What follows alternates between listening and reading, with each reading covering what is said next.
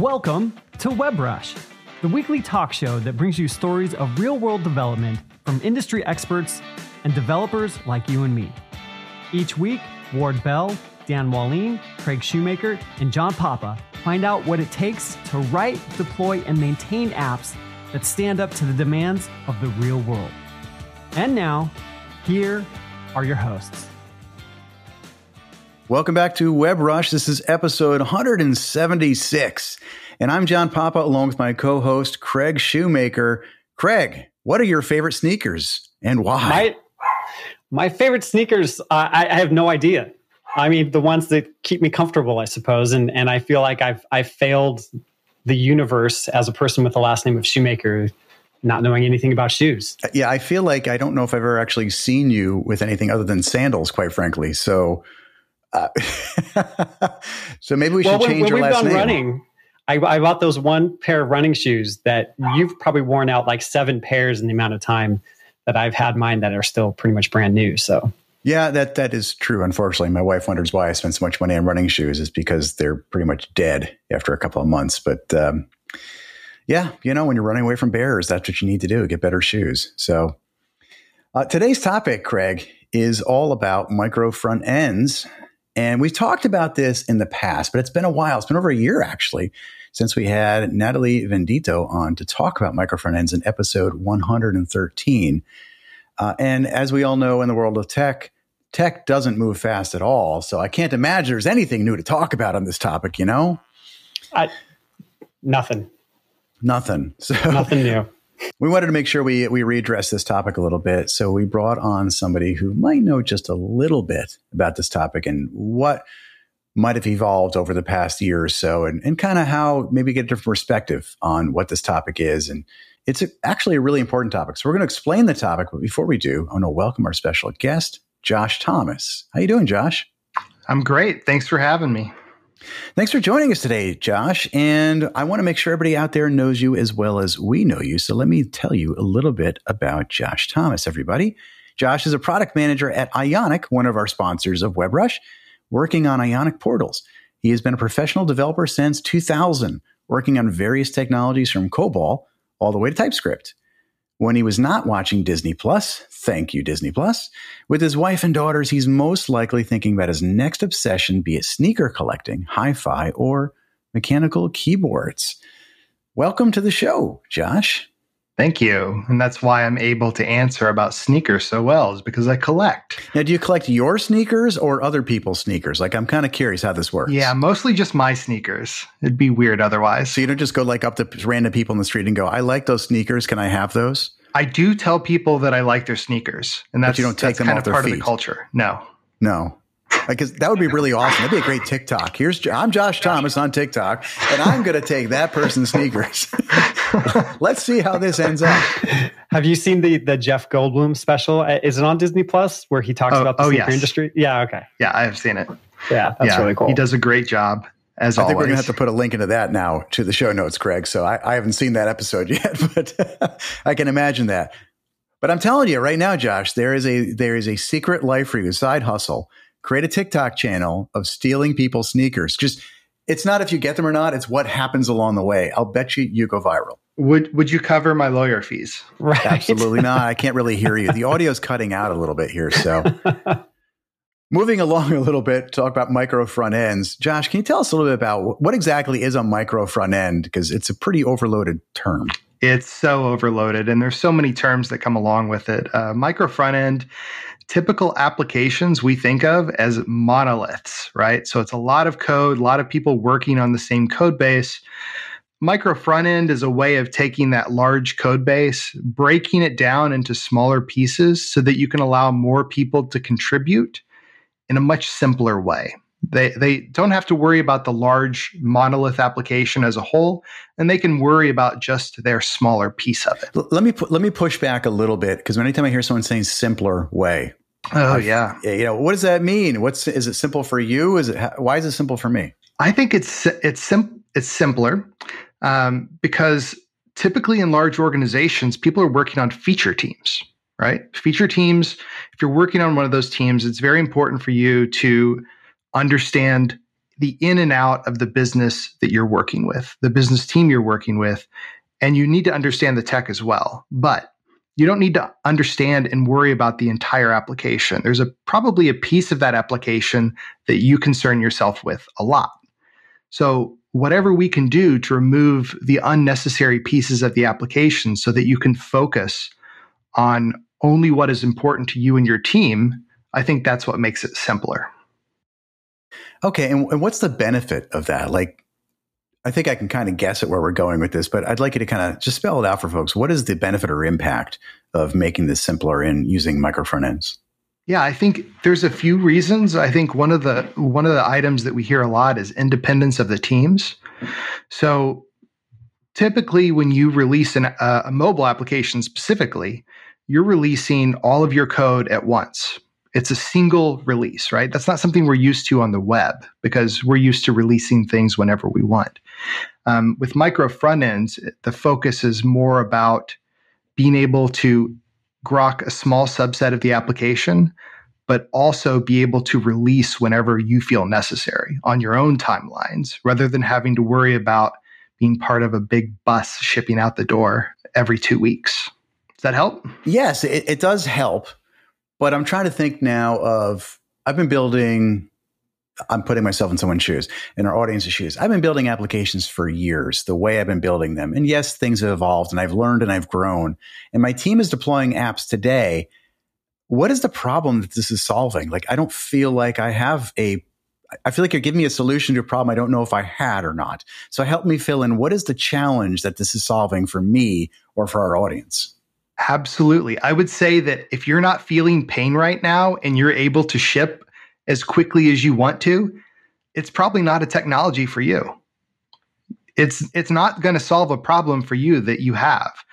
But when you're working on a very, very large application with a lot of teams who are contributing to that same application, the complexity is going to continue to go up over time. So are you telling me, if I'm hearing you right, then if I'm not shipping as fast as my team or myself or my company wants me to ship on a large application, maybe micro front ends might be a good way to look at it? Exactly. Is it an easy shift? Because now I'm feeling the pressure of, oh my gosh, we've been working on this thing for 2 years and there's, a billion lines of code and I've got 5 gajillion controllers in my application, components, sorry. Is this a heavy lift to shift an existing app or is it only for greenfield apps? I think it's for both, right? It's probably less likely for greenfield apps because you don't have that level of complexity to start with. It's something that you build over time. For brownfield applications, though, what the approach you would take is piecemealing it, right? You don't want to do a large rewrite of the application at once. It's not going to work. Well, maybe I do want to, but I probably don't. Yes, my business probably doesn't want me to. But your business doesn't want you to. Your product manager definitely doesn't want you to. And it'll be better this time. Yes, exactly. Why is it better? Because I wrote it. What? That's it right there. So you're never going to leave the team ever, right? Exactly. Hey, John, I have this great idea for a mobile app. I want to use native features like the camera, photo gallery, and geolocation, but I just don't have the time to learn a new language like Swift. Yeah, but you do know JavaScript and web tech like React, Angular, and Vue, right? I do, but how does that help me? Well, if you use the Ionic framework, you can use your JavaScript skills and you get fully styled iOS and Android mobile components. Plus, it uses a capacitor to talk to all the native device platforms. So if I use Ionic and Capacitor, I don't have to learn a new language. My JavaScript skills give me what I need to build a cross-platform app.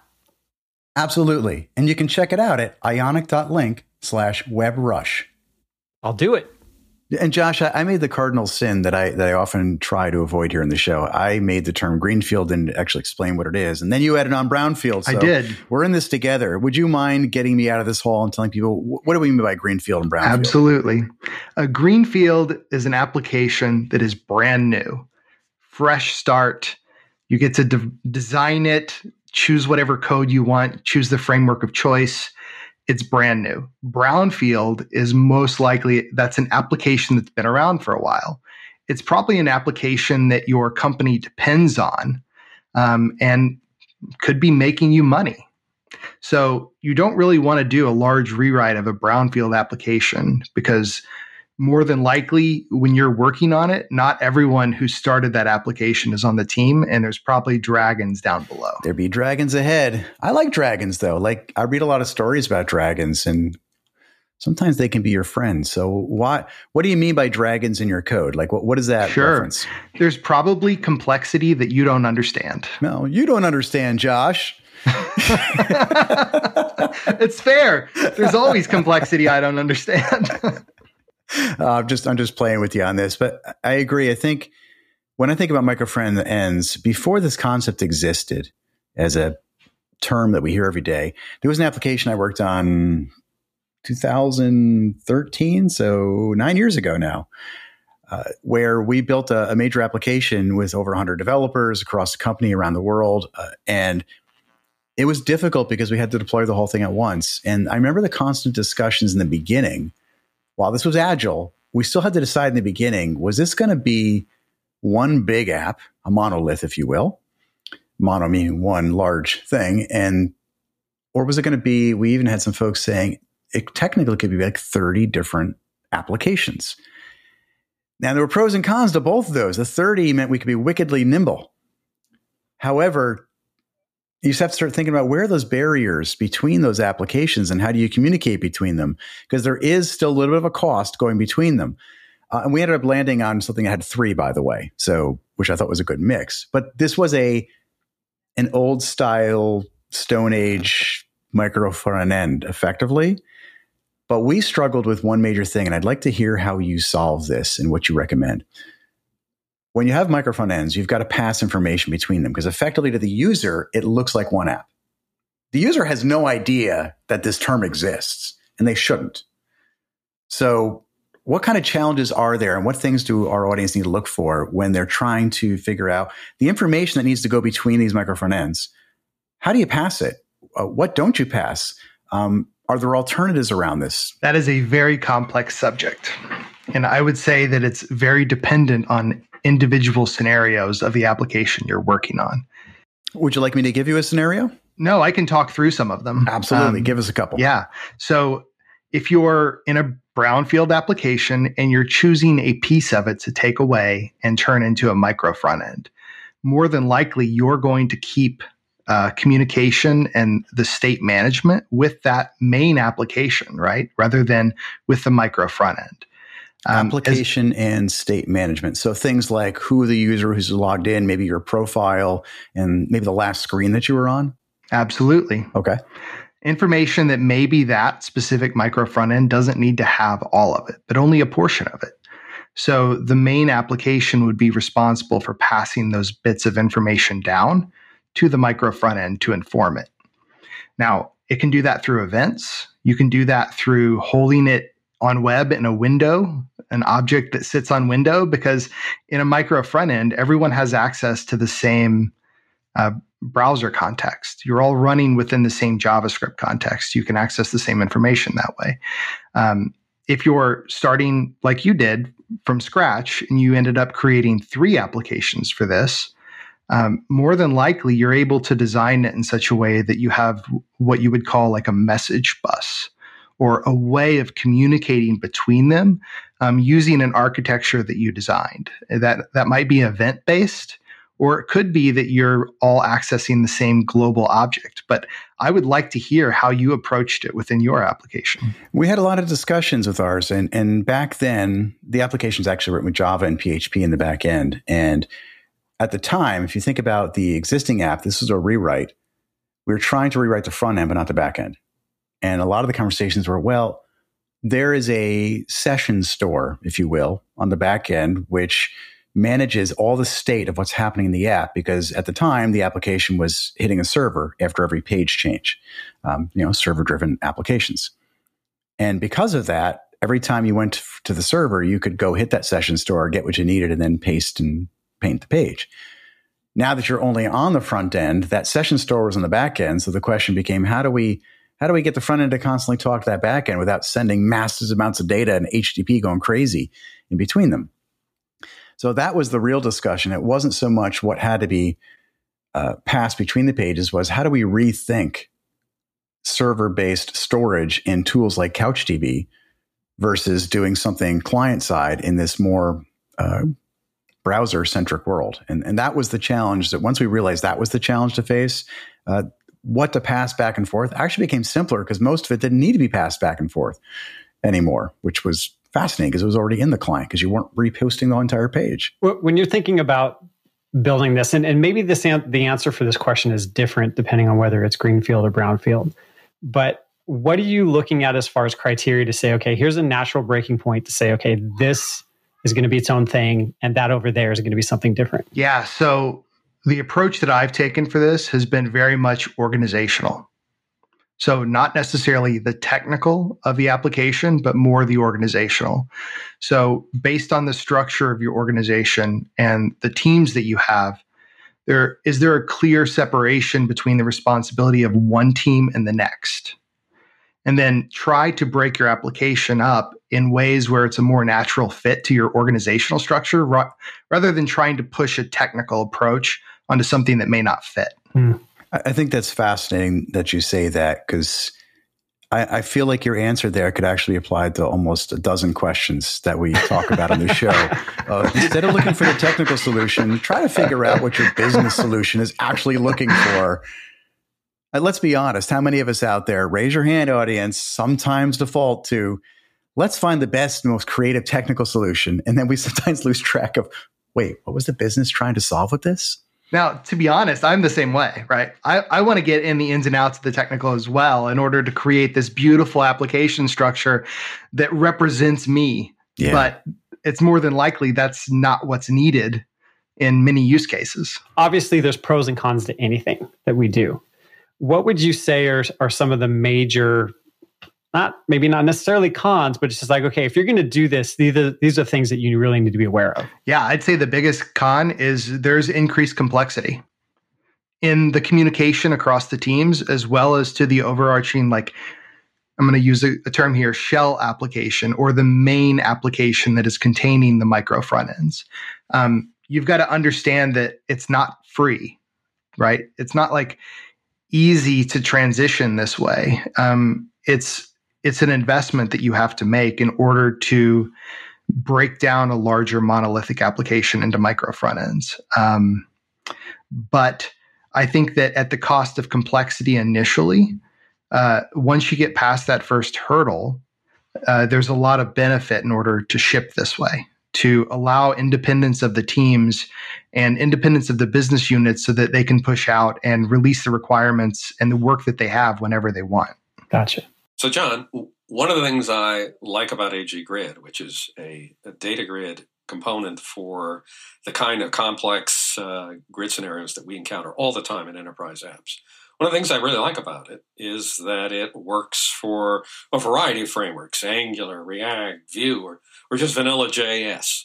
Does that ring a bell for you? Oh, it really does. There's all these different companies that I work with where they have no choice but to use a lot of these different tools because they have different teams working on them. So being able to port their code or share that code and that technical investment they have is really important to them. Yeah, well, it's important to us. Ideally, we're a consulting company, and we never know what our client's going to want to use, Angular, React, or Vue, but they're all going to need a grid, and it's great to be able to reach for the one grid that works everywhere, AG Grid. You know, at any size company, too, because you could have these teams that maybe they only use one framework, but eventually they're going to switch to another one and be able to take that investment again and reuse it is really nice.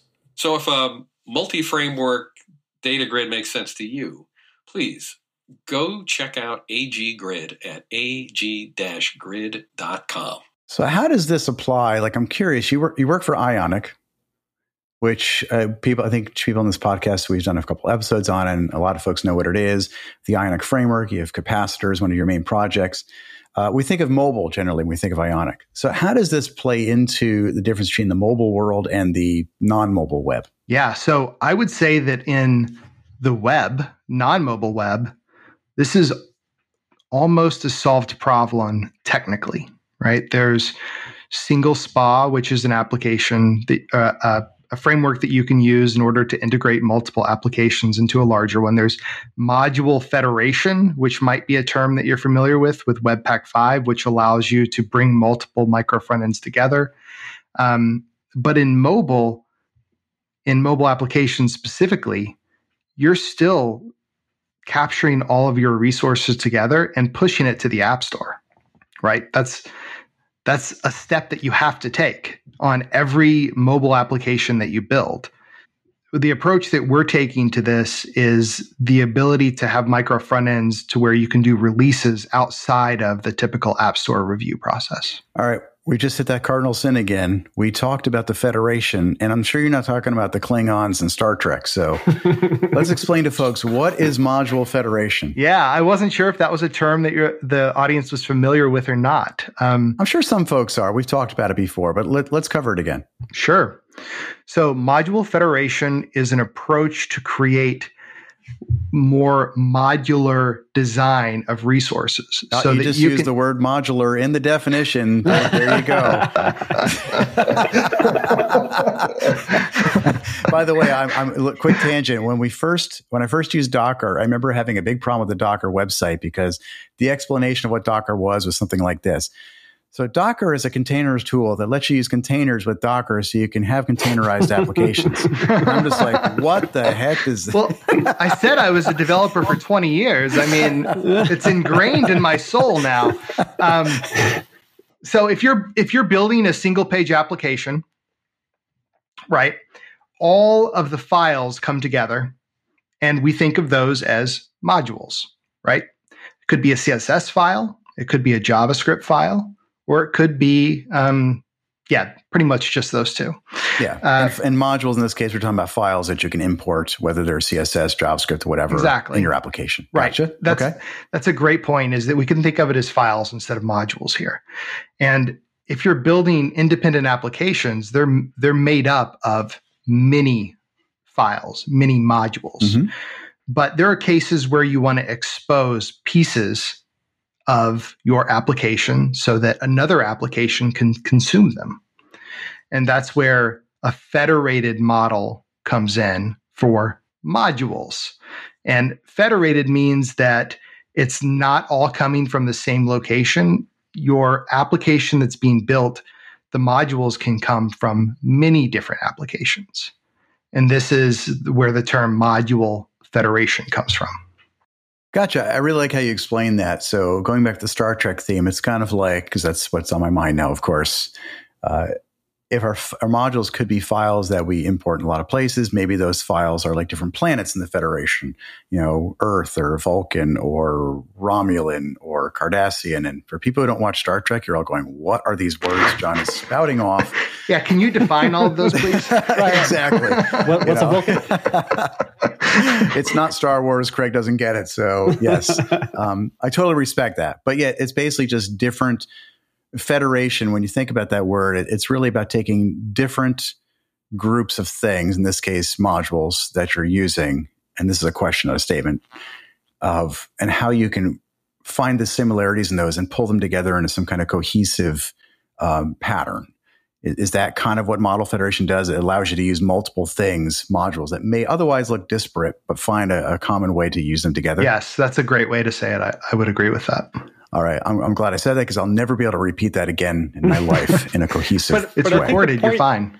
That you were making was that this is kind of already worked out for the web, but the contrast is that it's different from mobile. It sounds like you have to maybe not do it manually, but go through a number of different steps in order to make that happen, right? Yeah, absolutely. Yeah, why would I bother with mobile with it? And what makes it difficult on mobile? Well, what I was saying is one of the things that's difficult on mobile is that in web, we can have 5 different applications using Module Federation, and there's nothing to say that I can't release my applications whenever I want, right?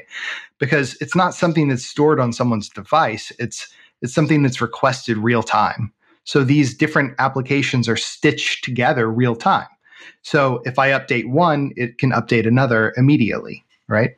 So in mobile, this isn't possible though, because you're building a collection of one application that goes through an app store process and gets installed on your phone, right?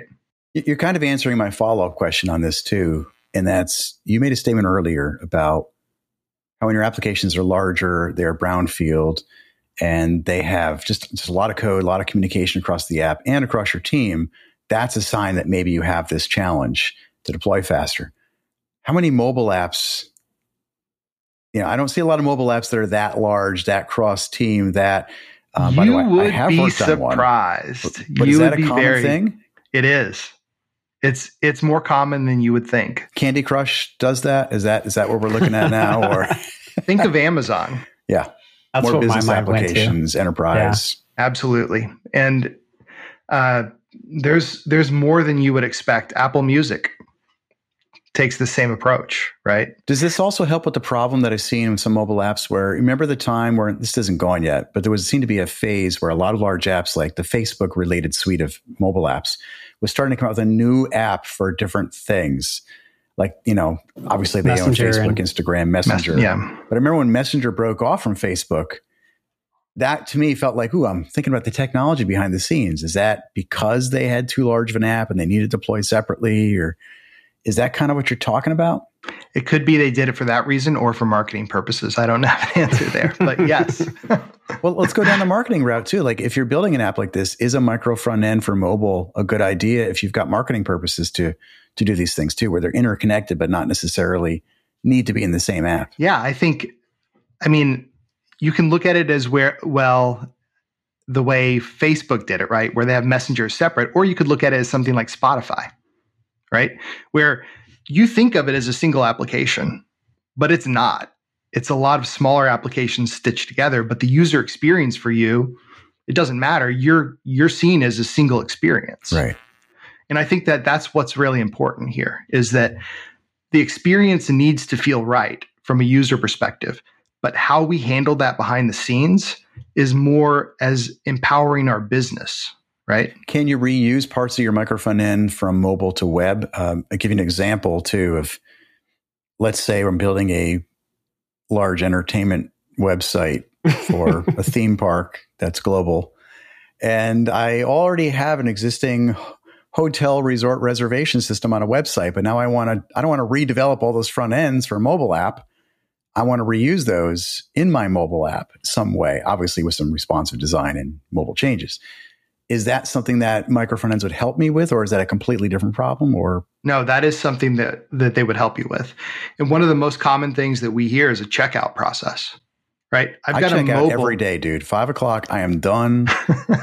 I've checked out. I check out more often than that, but I probably shouldn't say that on a podcast. But it's not like you're sponsoring the podcast and your employers are listening, so don't worry about that. Yes, they're okay.